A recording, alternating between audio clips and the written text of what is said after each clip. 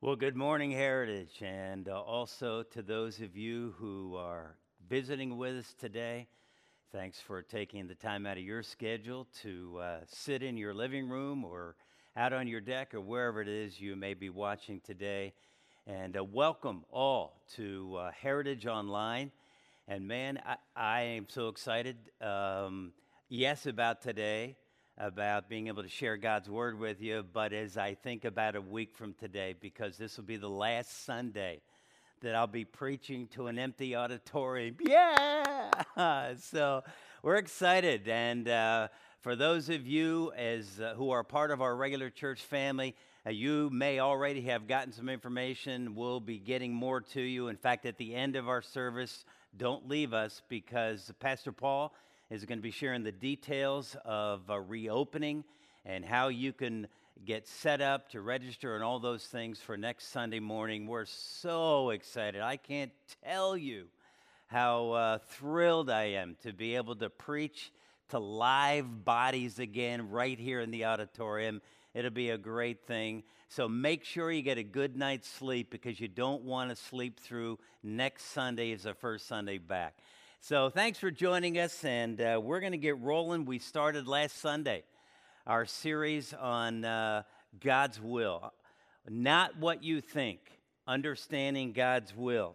And so as we talk about this whole business, it's do God's will, know God's will. If you're taking notes, write that down because you're going to hear me say that a number of times today. Do God's will, know God's will. And I'll be explaining what I mean by that, but that's critical that you understand. Do God's will, know God's will. So how can you know God's will for your life? As we talked last week, that's the question we all individually are asking many times when it comes to understanding the will of God. How can I know God's will for my life? And again, we'll say today, it's do God's will, know God's will. Did you get that? Write it down. Put it on your tablet, your phone, wherever you're taking notes. Do God's will, and you'll know God's will. Think with me, if you would, as we get started. A couple of scenarios. You're asked if you would be willing to serve as a deacon this coming year. And you're approached by someone who asks you that question. Or maybe you're approached by our director of children's ministry. Stephanie comes to you and says, hey, we need some helpers in first to fourth grade classes. Would you be willing to help? Or maybe Scott approaches you and says, hey, listen, we need some extra help with the guest services team as we reopen.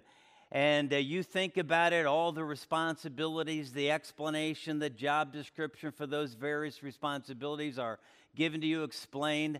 And then you look at it and say, listen, let me pray about it. I'll get back to you. Or here's another one. You get a phone call from a close friend. And they ask if you'd be willing to come for a week or two to spend some time with them, to live in their home with their families. And they're a couple of days away by plane, but they have some trouble going on in the home, and you're asked if you would come and be there to help them out. And as you think about it, you think, wow, I don't have airfare, my budget, I don't have a lot of extra time. In fact, I've got things I've got to take care of, or I've got my own family to think about. I tell you what, let me pray about it, and I'll get back to you. Have you been in a similar situation before like that? You are given an opportunity.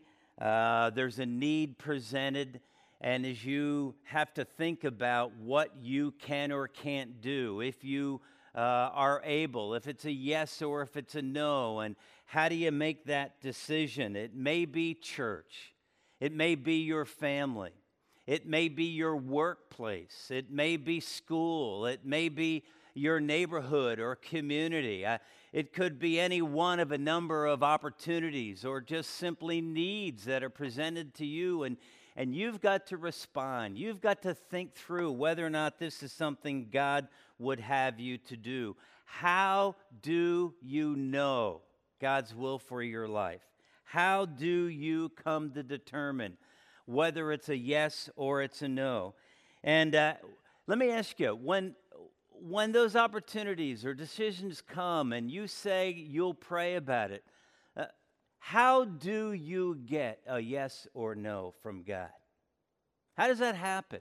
When do you know that God says, yes, go ahead, I want you to do this, or no, this is not what I have in mind for you? Are you with me? Does that make sense when I ask that question? I'm not mocking in any way. I'm not putting you down for saying you pray about it, but how do you get that answer? How do you hear yes or no from God? How do we make those kinds of decisions? Because you just can't open your Bible and find a yes or a no to every decision, to every area of God's will that you'd like to know about. So how does this work? The Bible doesn't say Ford or Chevy or Honda. I don't think those words are in the pages of the Bible. When you're looking to buy a new car or a used car, another car, how do you know what's the right car? Or if you're making a college choice, those of you that are maybe high school students, or those of you that are college students, and maybe with all that's gone on this last semester, you're ready to transfer or change your mind. Again, the Bible doesn't have the words Clark Summit University or Cedarville University or Keystone or Liberty or the U. Those words, those schools aren't listed in Scripture. How do you know where God wants you to go? When I used to work for Clark Summit University and part of their admissions team and would talk to students about God's will and whether or not they would consider coming to Clark Summit University. And sometimes it had to do with cost or tuition, all those kinds of things. And my question would always be, listen, is God's will the least expensive school? The one that has the least amount of room, board, and tuition and fees? Is that God's will? You may say, well, I can't afford anything. How do you know God doesn't want you to go to the more expensive school and provide what you need for the difference? See, we make the will of God so subjective. We make it about feelings. How do I feel? And as we think often about what God's will is, you may have used the term or heard somebody use the term, well, God closed the door. That's not God's will because he closed the door. Or God opened this door. It must be God's will. Well, how do you know the closed door is God's answer? No. Or maybe it's just a test. Maybe God's saying, this is what I want you to do, and I want to see how willing you are to push through and do it even if it's difficult. You see, it's about feelings. That's how we many times think and give that consideration. And it's at this point, as we're working through all these different scenarios, that we get a little bit of confusion entering into the equation, and we get frustrated, and we're not sure what to do, and we begin to maybe wonder, why is God making this business of knowing his will so hard, so difficult? And as we said last week, listen, God hasn't made knowing his will difficult. We have. We're the ones that have brought the confusion and the frustration into the mix and made it a difficult thing. That's never what God intended. Think about it.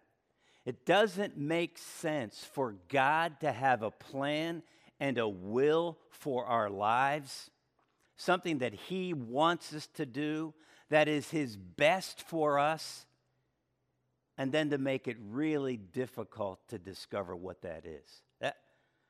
That's not the God that my Bible describes.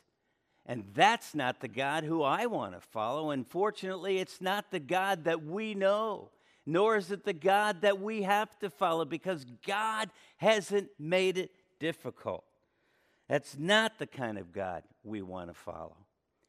So, quick review. We typically refer to the will of God, as we shared last week, in three different ways. We talk about God's will of decree. God's will of decree. That is the things that God has sovereignly planned or purposed for our life. He has decreed, and because He did, that will happen. God's will of decree are the things that will happen. They cannot change. They cannot be stopped or hindered in any way. And then secondly, there's God's will of desire. God's will of desire is those commands that God has given us in Scripture, that He teaches, that He gives us in the Word of God, that He wants to be true of our lives. Areas of obedience that He wants us to follow through and do what He says we should do. God's will of desire. And we can choose to obey or to disobey, to follow or to disregard what it is that He wants us to do. And then thirdly is God's will of direction. Now, God's will of direction is different from the other two because we showed in Scripture last week, these two are in the Bible. God's will of direction, which is typically when people say, I'm trying to figure out God's will for my life, that's the area in which we get stuck. And that's also the will of God that we think about, but that is not found in the Bible. And so as we looked at that last week, that involves the details of the who, the what, the when, the where, the how of the decisions. Usually it's the bigger decisions. It's the who am I going to marry? Should I get married? What is my job going to be? What is I go to college? What college should I choose? And where am I going to live? And then when we get married, are we going to have children? Well, how many? And we think about those big picture decisions.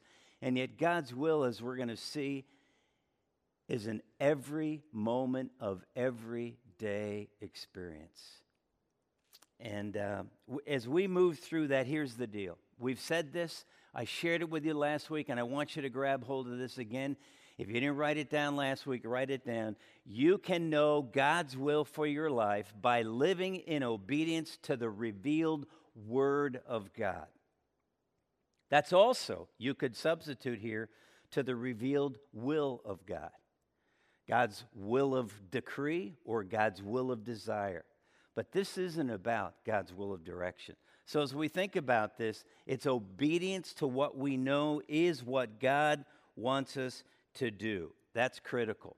And so as we move through here this morning, I want to talk with you about some specific areas that we need to respond to God, some specific areas in which we need to obey God's revealed will, God's revealed word to us.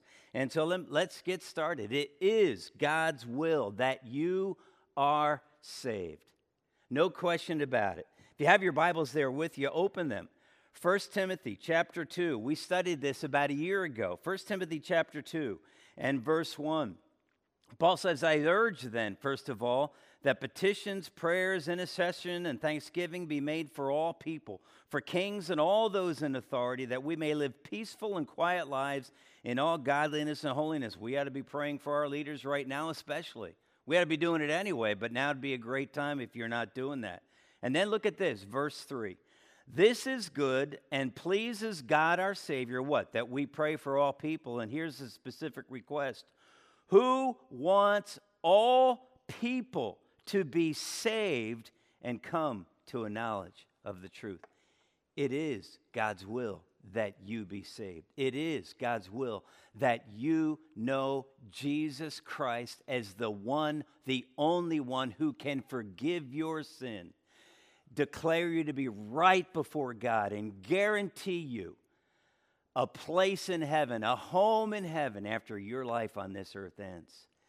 That is God's will. That is God's desire for you. And if you don't know Jesus today, you can believe that Jesus died for you on the cross to forgive your sin, to pay the penalty for that sin before God. He shed his blood to pay for your sin.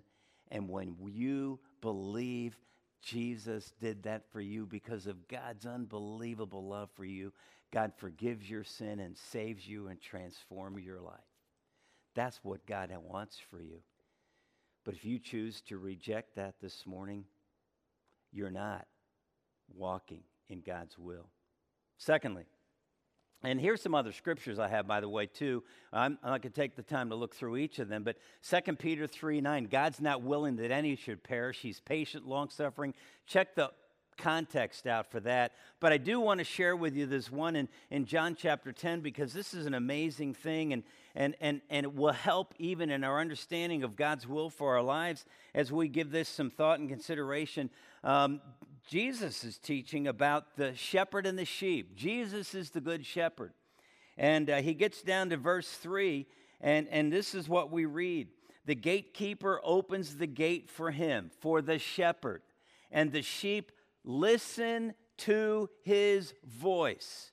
The sheep hear what the shepherd has to say. Think of yourself, if you know Jesus, as one of the sheep. Think of Jesus as the shepherd. Those who are his sheep, those who have believed, listen to his voice. He calls his own sheep by name and leads them out. And then we read this as we go through. When he, the shepherd, has brought out all of his own sheep, he goes on ahead of them, and his sheep follow him. Why? Because they know his voice. They recognize their shepherd. They know what it is he's telling them. They know what, if we could say, God's will is. And then verse 5, we read this, but they will never follow a stranger. In fact, they'll run away from him because they do not recognize the stranger's voice. You see, God never intended his will to be confusing. Because when he speaks, and he has right here, he says we know his voice and we follow because we know who our shepherd and our Savior really is. Let's move on. It is God's will that you be saved. It is also God's will that you be Spirit-filled. Ephesians chapter 5. And some of these scriptures you may be familiar with. Again, as we've been challenging you, be sure to check out the context of each of these verses and passages that we're looking at. We challenged you at the end of last Sunday's message that you, like the church in Berea, the Jews, the Christians there, that they studied the scriptures to see if what they were being taught is true. And I would challenge you to do that. Look at the whole context, because I'm just giving you a little bit of piece here and there, which is in the context of, I believe, what we're trying to say here. But in Ephesians chapter 5, verses 17 and 18, therefore do not be foolish, but understand what the Lord's will is. There it is. Don't be foolish. You want to know God's will. He's got a will for you. Do not get drunk on wine, which leads to debauchery. Instead, be filled with the Spirit. And the text goes on after that to share in verses 19, 20, 21 what it means to be filled with the Spirit, or what would be true of somebody who is filled with the Spirit. So what does that mean? Well, I think the key here is don't get drunk on wine. You see, why would Paul use that as an illustration of how to know or how to be filled with the Spirit so you can know God's will? Because the idea, when you're drunk, you are out of control. What the Spirit's filling has to do with being under the influence or control of the Holy Spirit of God in your life. That's what it is. You've seen drunk people, I'm sure, if not in real life, on television or in the movies or wherever, and you know they can't even walk a straight line. That's why when they're pulled over for drunk driving, that's the walk a straight line. If they can't walk a straight line, why? Because they can't control. They're under the influence of that alcohol. And Paul is saying, we need not to be doing our thing. We need to be under the control and the influence of the Holy Spirit of God, who's going to use his word to direct us in his life. That's what we're talking about. You want to know God's will? You've got to be Spirit-filled. You see, it's about yielding control of our lives to God, to the Holy Spirit. Let me just make clear. Some people talk about the filling of the Spirit as some more of the Spirit you get after you get saved. When you get to some level of spiritual maturity and you really understand more about God, all of a sudden you get filled with the Spirit. That's not at all what the filling of the Spirit is taught in Scripture. So make sure, because the moment you get saved, you get all of the Holy Spirit there is to get. All of the Holy Spirit there is to get. You'll have to study Scripture to see that that's true, but that's absolutely what God's Word teaches regarding the Spirit filling. John MacArthur says being filled with the Spirit is living every moment as though you were in the very presence of Jesus. Imagine Jesus bodily, physically walking side by side, and how would you live your life? Quite honestly, if you know Jesus Christ is your Savior, he's right there. He's within you. He is there every moment with every decision you make. But think about it that way. If he's there, wow, that would affect the way we live our lives. That's a great illustration. Thirdly, it is God's will that you are sanctified. It is God's will that you are sanctified. 1 Thessalonians chapter 4, verses 1 to 7. And again, you need to study through that whole text so that you can know what's there. But in 1 Thessalonians chapter 4, we get down to verse 3, and it simply says this: it is God's will that you should be sanctified. Sanctified. That word means to be set apart as holy unto God. And then the verse continues on. So it is God's will that you should be sanctified. When you come to know Jesus Christ as Savior, he sets you apart as holy unto himself. He's changed you. You're forgiven. Your sin is taken away, and you are sanctified, set apart to God.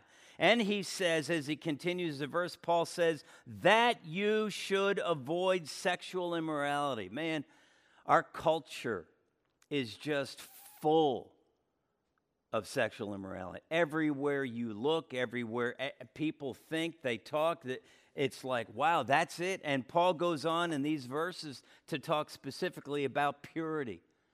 Sexual purity is what he's talking about.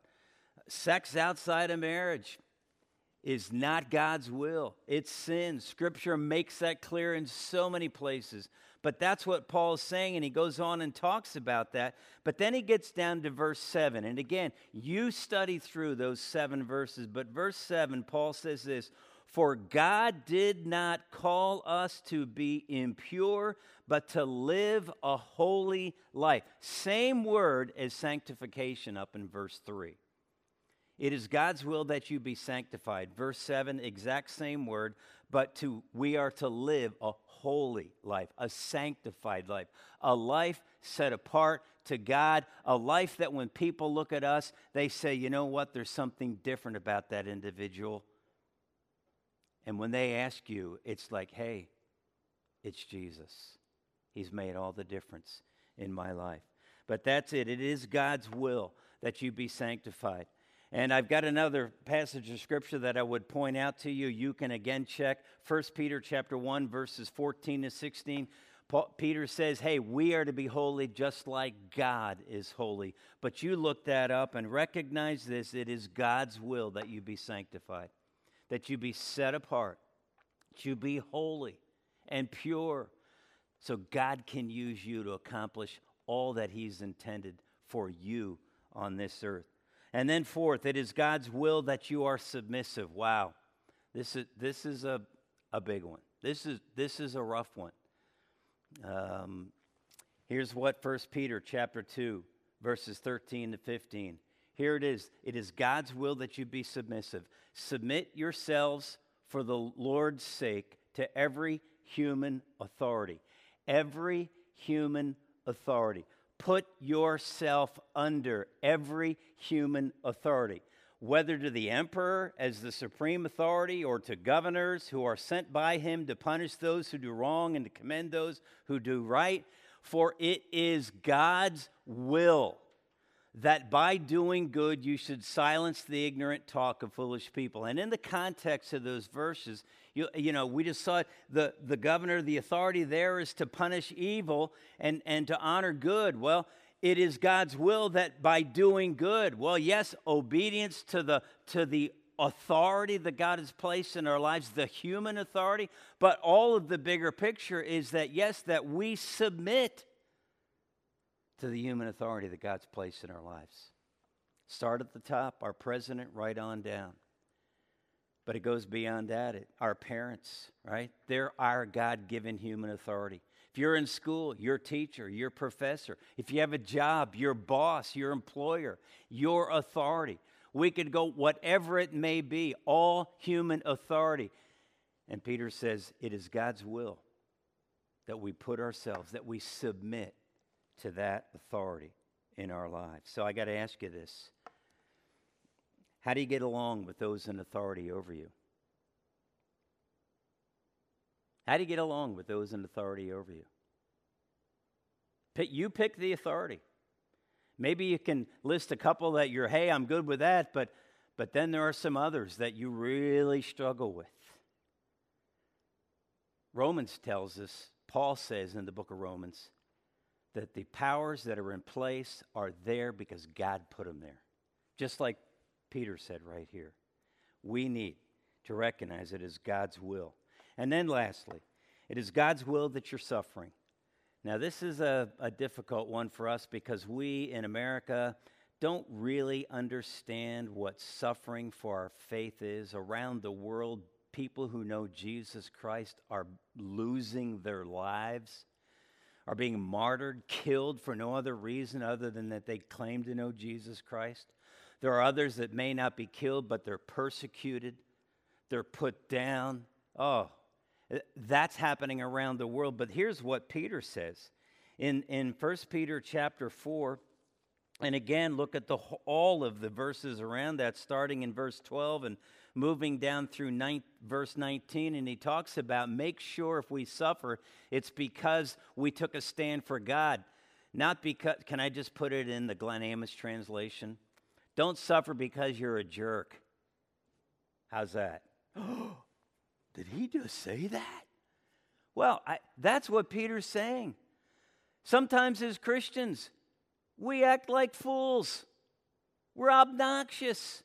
And we wonder why we get ourselves in trouble. That's not the kind of suffering. Well, I'm suffering for being a... No, you're suffering because you're foolish.